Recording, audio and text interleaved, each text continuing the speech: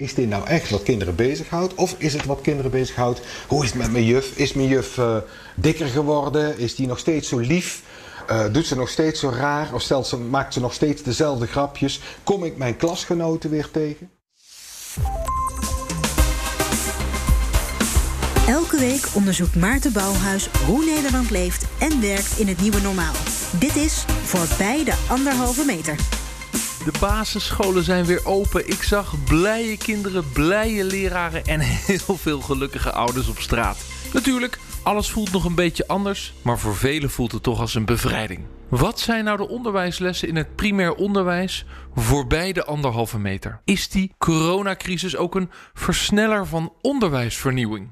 Daarover ga ik in gesprek met Claire Boonstra. Zij is onderwijsvernieuwer puur sang, oprichter van Operation Education.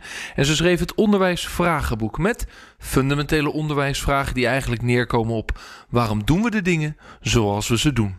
En Maarten Jacobs, hij is schoolleider van Openbaar Kindcentrum De Stroom in Helmond. Ja, eerst maar eens even Maarten, hoe was de eerste dag? Die was bijzonder, net zoals 16 maart bijzonder was.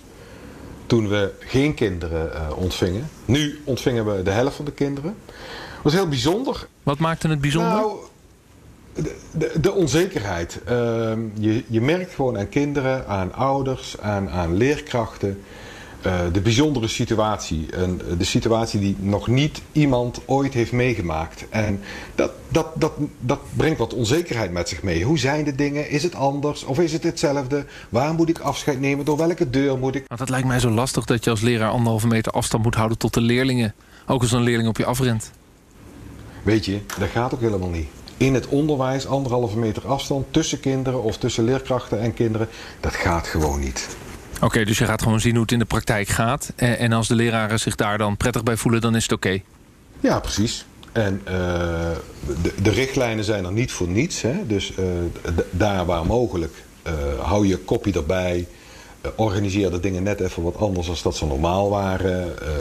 Het is misschien ja, hoe moet je dat? Wat gestuurd en wat bedacht allemaal. Allemaal door die deur, niet door die deur die het dichtst bij is. Nee, je moet even omlopen. Dat soort zaken, ja, die voelen wat onwennig aan. Maar ook die gaan wennen. Ik bedoel, afgelopen 8 weken zijn we ook aan heel veel bijzondere dingen gewend geraakt. Ja, daar wil ik uitgebreid met jullie over doorpraten. Claire, de kinderen weer naar school? Ja. Het is 2 van mijn 3 kinderen maandag, dinsdag en de andere jongste die donderdag, vrijdag. Oh, dan was je ook blij mee dat de school dat zo heeft georganiseerd? Ja, ze proberen het te regelen, maar het is gewoon een complexe situatie. Dus we bewegen mee. Ja, ik wil dus heel graag vooruit kijken, maar eerst nog heel eventjes terug. Die lockdown waar we 2 maanden in hebben gezeten. 2 maanden geen onderwijs vanuit het schoolgebouw. Maarten, was het nou paniek of was het juist heel rustig die periode? Ja, jij zet het tegenover elkaar. Het was er alle twee, Maarten. Paniek en rust. In die eerste fase was er paniek, maar dat speelde ook bij mensen persoonlijk. Wat is hier aan de hand? Scholen dicht, dan is het echt serious business. Hè? Dan is er echt iets aan de hand. Serious shit wilde je zeggen? Ja, dat wilde ik eigenlijk zeggen, ja. Ja, dat was het ook. En dat is het ook. Dus dat roept bij heel veel mensen, dus ook bij leerkrachten, heel veel onzekerheid en onduidelijkheid op. En bij de een slaat dat door in paniek en de andere in berusting. Ik heb leerkrachten gezien die niks meer deden, die een beetje stil vielen. Dus alle gradaties kwamen voor. Maar daarna, en dat is ook heel menselijk, trad er een relatieve rust in. Oké, als die eerste angst of onduidelijkheid wat weg-ebt, dan neemt het verstand het, laten we zeggen, maar weer over. En dan gaan we handelen, dan gaan we dingen regelen. Hoeveel digitaal onderwijs hebben jullie kunnen geven? Want mijn indruk is in het land dat het ontzettend uit elkaar heeft gelegen. Dat er scholen waren die elke dag hele uren onderwijs gaven aan leerlingen. En er waren scholen die 1 keer in de week een kwartiertje op de Zoom kwamen. Die beelden heb ik ook gekregen vanuit de media. Hier in de omgeving van mijn school in Helmond kwam ik ook eigenlijk alle gradaties wel tegen. Ik hoorde scholen die kinderen echt nabelden als ze niet om 8:30 of 9:00 achter de Zoom-app zaten. Wij hebben er echt wel voor gekozen om vanuit terug te gaan naar onze visie. Wat willen we nou eigenlijk en wie willen we zijn? En dat willen we, laten we zeggen, fysiek zijn als we onderwijs kunnen geven in school. Maar dat willen we ook online zijn. Maar ja, techniek. dat zat ons ook dwars. MS Teams, ik had er nog nooit van gehoord en mee gewerkt. Dus ja, daar moesten we onze draai wel in vinden. Nee, dan moet je dus terug naar je basis en waarvoor ben ik hier? Nou, daar kunnen we over doorpraten. Precies. Over wat dat dan betekent. Ik krijg de indruk, Claire, dat de organisatie dus heel verschillend is geweest van, laten we zeggen, Onderwijs Nederland. Wat zegt jou dat dan?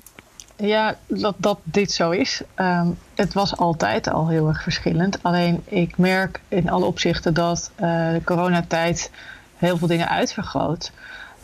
Kijk, Nederland heeft al een unieke situatie dat wij als land vrijheid van onderwijs in de grondwet verankerd hebben. En daarmee is er ook heel veel verschil in hoe onderwijs wordt gegeven. En hoe het wordt ingevuld. Want het is niet altijd onderwijs geven. Het is meer een context bieden waarin men tot ontwikkeling kan komen. En daar was altijd al grote variatie in. Maar ik zie wel dat er nu ook binnen scholen heel groot verschil is ontstaan. Gewoon dat, ook wat Maarten al eerder zei, dat het gewoon mensenwerk is. En de ene mens reageert anders dan de andere mens. Ja, dus corona vergroot dus ook de verschillen uit. Wat is voor jou een belangrijk verschil wat je gezien hebt als onderwijsvernieuwer, waar jij elke dag mee bezig bent, wat corona dan heeft uitvergroot? Wat ik heel fascinerend vind is de hele grote aandacht die er is voor de kinderen die het ingewikkeld hebben. Die waren er altijd al.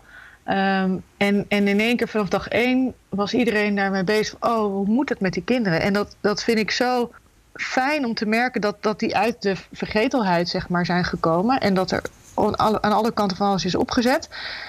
Maar tegelijkertijd ook van ja, oh jee, en dat moeten we in één keer repareren en fixen en leerachterstanden inhalen. Dan dacht ik, ja, maar wacht even, laten we het wel even hebben over waar het dan echt over gaat.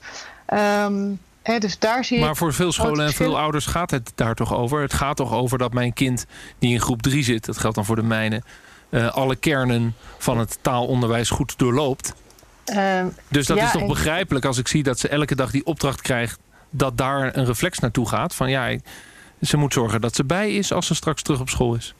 Ja, en dat is inderdaad, dat is precies wat je zegt, een reflex. Terwijl de vraag is, waar gaat het onderwijs eigenlijk over? Wat is echt daadwerkelijk belangrijk om te leren in deze tijd en in een termijn dat je op school zit en in het leven? En dat is ook wat uitvergroot wordt op dit moment. Want dat vind ik natuurlijk zo fascinerend dat nu blijkt dat het eigenlijk helemaal niet alleen maar gaat over het puur cognitieve. Het gaat over wat er in het leven te leren is. En het fascinerende is dat nu we elkaar allemaal wensen dat we gezond zijn. Iedereen vraagt nu als eerste, hoe is het met je? Dankzij deze tijd krijg je in één keer inzicht in hoe mensen erbij zitten. In één keer kunnen we wel menselijk zijn, want de kinderen rennen rond en we hebben het even moeilijk en we hebben het even zwaar. En volgens mij is alles menselijker geworden nu. Ik stel elke podcast ook altijd een vraag van mijn kinderen. Is het beter om een lange dag of om een korte dag te doen? Vragen jouw kinderen dat echt af? Ja, want ik heb ze letterlijk gevraagd. Nee, maar het is een goede vraag. Okay. Ik heb ze letterlijk gevraagd, wat zou je willen vragen in deze podcast? Het gaat hierover. Oké. Toen zei Feline, is het nou beter om een lange of een korte dag te doen? Dat maakt helemaal geen bal uit. Want het gaat niet over een lange dag of het gaat niet over een korte dag. Het gaat over wat je op die korte dag of op die lange dag doet. En weet je, volgens mij, maar nou praat ik, dat zou je dan vanavond eens met je kinderen moeten bespreken. Hoe kom je nou aan die vraag? Heb je die misschien op de televisie gehoord? Grote mensen die daar moeilijk over deden. En de kinderopvangorganisatie die daar vragen bij had. En een basisschooldirecteur die er weer boos over werd. Dat de kinderopvangorganisatie daar moeilijk over deed. Afijn. Ik wil maar zeggen, is dit nou echt wat kinderen bezighoudt? Of is het wat kinderen bezighoudt? Hoe is het met mijn juf? Is mijn juf dikker geworden? Is die nog steeds zo lief? Doet ze nog steeds zo raar? Of maakt ze nog steeds dezelfde grapjes? Kom ik mijn klasgenoten weer tegen?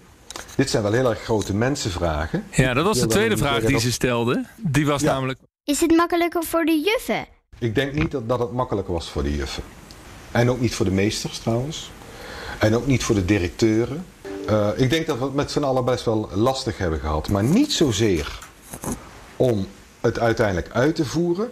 Maar veel meer gewoon met dat menselijke aspect. Net zo goed als dat de zorg het moeilijk heeft gehad.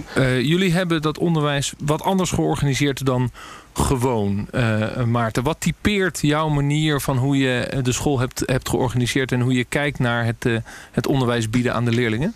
Een paar elementen daaruit zijn een school die vrij flexibel georganiseerd is. Dus vergelijk het met een leerstofjaarklassysteem. We hebben niet echt altijd vaste groepen die de hele dag in diezelfde groepsamenstelling bij elkaar zitten. Dat wordt vaker wat flexibeler georganiseerd. En die flexibiliteit ook doorgetrokken in het team van leerkrachten. Dus niet elke leerkracht is gekoppeld aan één vaste groep en doet niks anders dan die vaste groep. Dat is bij ons flexibeler. En dat betekent in een tijd waarin je super flexibel moet zijn, omdat er creativiteit van je verwacht wordt, omdat er samen verantwoordelijkheid genomen moet worden, is zo'n organisatie een uitkomst. Dat heb ik heel erg ervaren. 2. Ik heb mijn organisatie zo georganiseerd dat het mandaat heel erg bij de werkvloer ligt. Dus leerkrachten maken heel veel keuzes zelf. En 3. Ons onderwijssysteem heeft al een sterke digitale dimensie. Dat kon eigenlijk heel makkelijk, weliswaar in een wat aangepaste vorm, maar kon best makkelijk doorgang vinden. Ja, dus dan heb je dat toch echt wel een beetje anders georganiseerd dan dat we kennen van de meeste scholen. Claire, waarom is dat wat jou betreft een voorbeeld van hoe jij naar onderwijs kijkt, waar het naartoe zou moeten bewegen? Ja, absoluut. En je ziet op dit moment dat de scholen die meer ingericht zijn om gebruik te maken van zeg maar wat het leven biedt, dat die konden gewoon doorgaan. Die zeggen ook letterlijk van ja, er was niet zo heel erg veel veranderd. Wij hadden sowieso al flexibiliteit in onze zomervakanties. We gebruikten sowieso al de opvangtijd om kinderen extra onderwijstijd te bieden. Gebruikten sowieso al meer wat het digitale te bieden heeft, zoals Maarten ook vertelt. Deden al meer beroep op de zelfstandigheid. Claire en Maarten kunnen gepassioneerd praten over onderwijsvernieuwing. Ik stel dus ook de vraag, krijgen we dan hybride vormen? IT-onderwijs thuis en een beetje op school. Maar dat was te simpel gedacht. Het gaat over de visie. En als je huidige visie en werkvorm is dat alles klassikaal gaat, in hetzelfde tempo, op dezelfde manier voor iedereen, ja, dan heb je een grote achterstand. Bij mijn collega Roelof Hemme in The Big Five over nieuw onderwijs vertelde Claire Boonstra ook over de manier waarop dat onderwijs kan en misschien wel moet veranderen. Ik zoek verder naar de vraag, wat betekent nu deze pandemie, COVID-19, als we kijken naar voorbij de 1,5 meter? Op welke manier is het een stroomversnelling voor veranderingen in het onderwijs? We hebben 2 maanden de leerlingen thuis gehad. Dat is dus interessant als je die kennis meeneemt en je kijkt naar het onderwijs van je eigen kinderen, wat je dan 2 maanden thuis voor je neus ziet gebeuren. De vraag die dus op tafel ligt is, krijgen we nu ook vanuit de ouders die dat gezien hebben meer kracht, meer beweging naar het onderwijs om te zeggen, luister, jullie zullen moeten aanhaken op wat ik zie in mijn eigen bedrijf, waar het aan het veranderen is. Ja, dat is wel wat ik hoop, wat je nu zegt. Kijk, maar zou het ook gebeuren? Hebben de ouders de kracht en de wil, of zijn ze lang blij dat hun kind weer naar school gaat en verliezen ze het weer uit het oog? Ik denk een beetje van alles. Kijk, enerzijds worden scholen zijn gedwongen geweest en worden nog heel lang gedwongen om echt heel erg anders na te denken. Dus je kunt niet terug naar het oude. Ook al zou je het willen, 50% onderwijs is nog steeds geen volledig terug naar het oude onderwijs. Bovendien is de wereld ook gewoon blijvend veranderd. Dus je moet wel nadenken over het een en ander.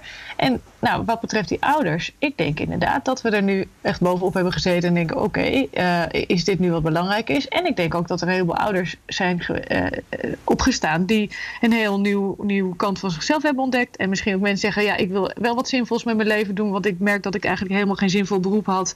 En daar wil ik nu eens een keer verandering in aanbrengen. Mensen die toch wel op hun eigen resetknop hebben gedrukt. Dus kijk, daar valt natuurlijk nu nog niet iets zinnigs over te zeggen. Maar ik kan me dat heel goed voorstellen dat er heel veel mensen zijn die zeggen, ik ga mijn waardevolle bijdrage aan het onderwijs leveren. Nou, wie weet. En ik denk dat dat een heel gezonde ontwikkeling is. Maarten? Ik denk ook wel dat ik zou nog iets verder willen uitzoomen. Ik denk wel dat als wij een paar maanden geleden hadden gesproken over de publieke sector, het geld wat daarmee gemoeid gaat, en nu praten over de publieke sector en het geld wat daarmee gemoeid gaat.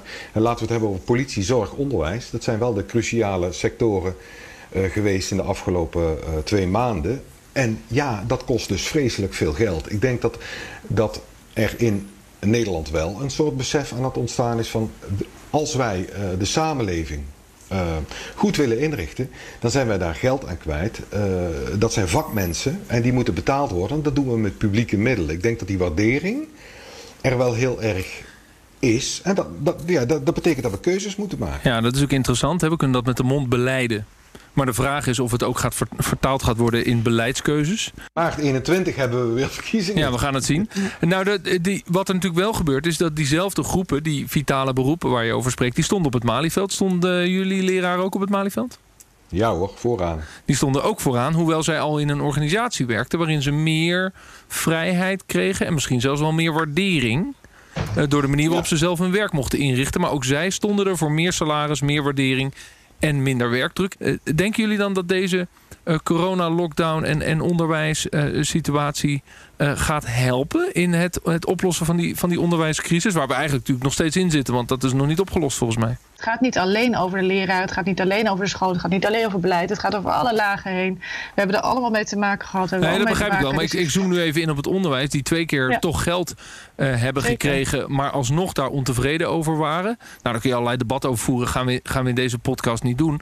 Maar de onderstroom van de problemen in het PO en de werkdruk, het gebrek aan salaris, het gebrek aan professionele ontwikkeling als gevolg daarvan misschien wel.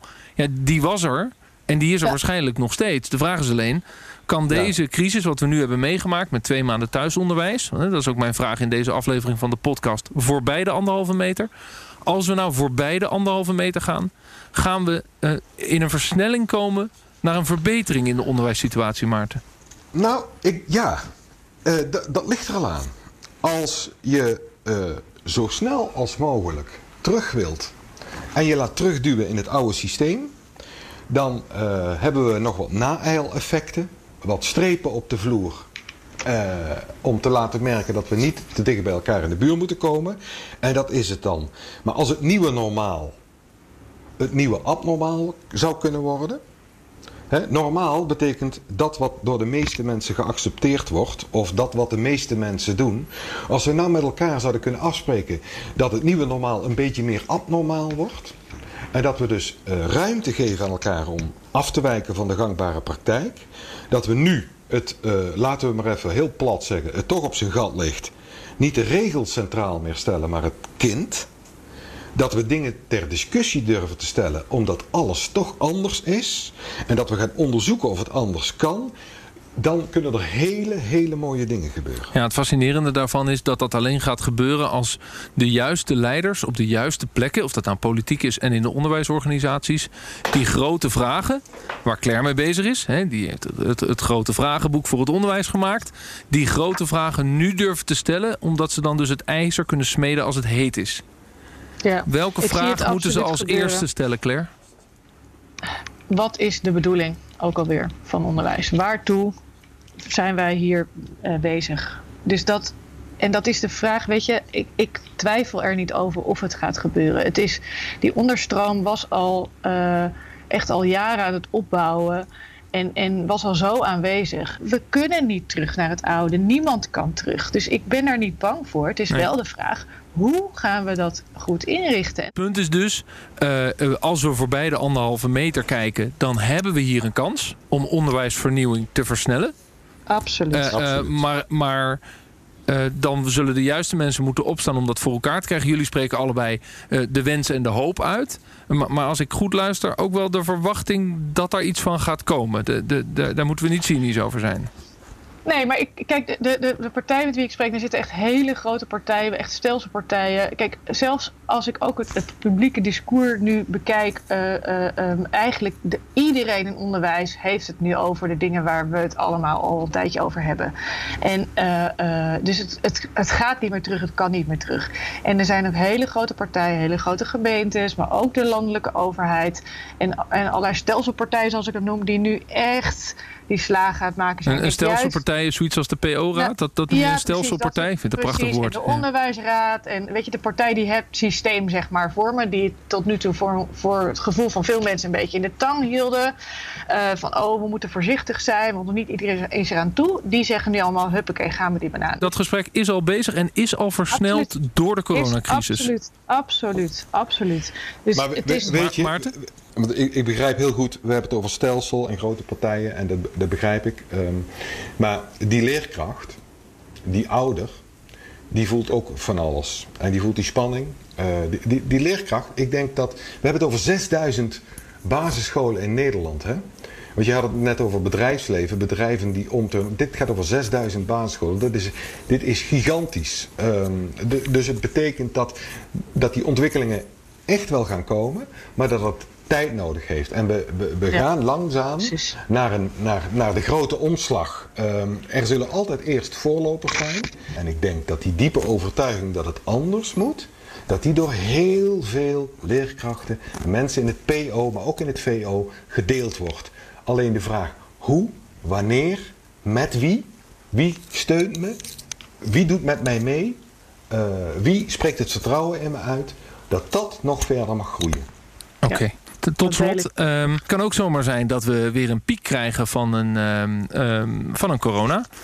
Maarten, denk je dat scholen zich ook weer zullen voorbereiden op weer dichtgaan? Omdat daar toch over wordt gesproken, over verschillende pieken? Wat je nu zegt is, dan gaan we dus wat we hebben meegemaakt vanaf 16 maart... als een soort systeem of een structuur ergens in een protocol gieten. En dat zetten we dan in de kast voor de volgende pandemie, COVID-20. Nou, zo zouden veel bedrijven en organisaties dat doen. Ja, ik doe een pleidooi om vooral geen plannen te maken, maar houding te veranderen. Meer flexibiliteit, durven en kunnen anticiperen op het onbekende. Buiten de gebaande paden gaan. Op dat moment met elkaar de dialoog aangaan. Wat is nu belangrijk? Waar gaat het over? Wat willen we? En dan pas in protocollen schieten en handelingsplannen en whatever. Ik denk wel dat we digitalisering moeten vasthouden, flexibiliteit en geef het onderwijs ontwikkeltijd. Is de gemiddelde houding van de ouder richting die onderwijzer positief veranderd? En kunnen we dat vasthouden, denken jullie? Ja, ik denk dat die absoluut is veranderd. Ik zie echt overal om me heen een zo'n grote herwaardering voor het beroep van de leraar. Weet je, dat het echt iets is. Ik denk dat ben je niet zomaar weer kwijt. Ja, de angst is natuurlijk, Maarten, dat we nu dit gesprek voeren echt nog in de crisis. En als alles straks weer een beetje gewoon is, dat we dingen die we hebben meegemaakt ook weer snel achter ons laten. Dus hoe is er ook een angst in het onderwijs dat het niet lukt om dit vast te houden en dat we weer in onze valkuilen trappen met hoe de samenleving naar zo'n vitaal beroep als de onderwijzer keek tot 2 maanden geleden?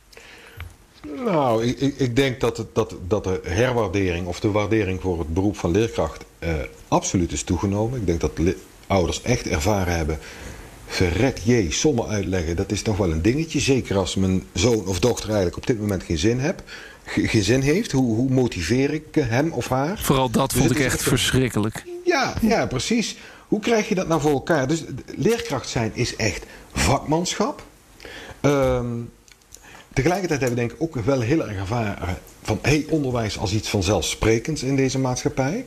Nou, blijkt dus eigenlijk niet zo vanzelfsprekend te zijn. Daar moeten we toch wel keuzes in maken. Ik denk dat er genoeg mensen vervelende vragen moeten blijven stellen, lastige vragen moeten stellen. En dat wij als leraren misschien wel meer vragen moeten gaan stellen als antwoorden geven. En als iets een leerkracht lastig vindt, is het antwoord niet weten. Ook deze podcast voorbij de 1,5 meter geeft natuurlijk niet op alles een antwoord. Maar ik begrijp wel dat de coronacrisis toch een kans is voor het basisonderwijs. Een kans om te veranderen. Zet het kind centraal en niet de systemen en de afrekenbaarheid en de controledrift. Claire Boonstra van Operation Education en Maarten Jacobs van Openbaar Kindcentrum De Stroom uit Helmond. Dankjewel. Volgende week is de vraag hoe de ziekenhuiswereld weer opstart. Want de gewone zorg moet verder nu de coronapatiënten het ziekenhuis verlaten. Geert van den Ende, directeur van het Bernhoven Ziekenhuis uit Uden, legt het mij allemaal uit. Bedankt voor het luisteren. Tot volgende week.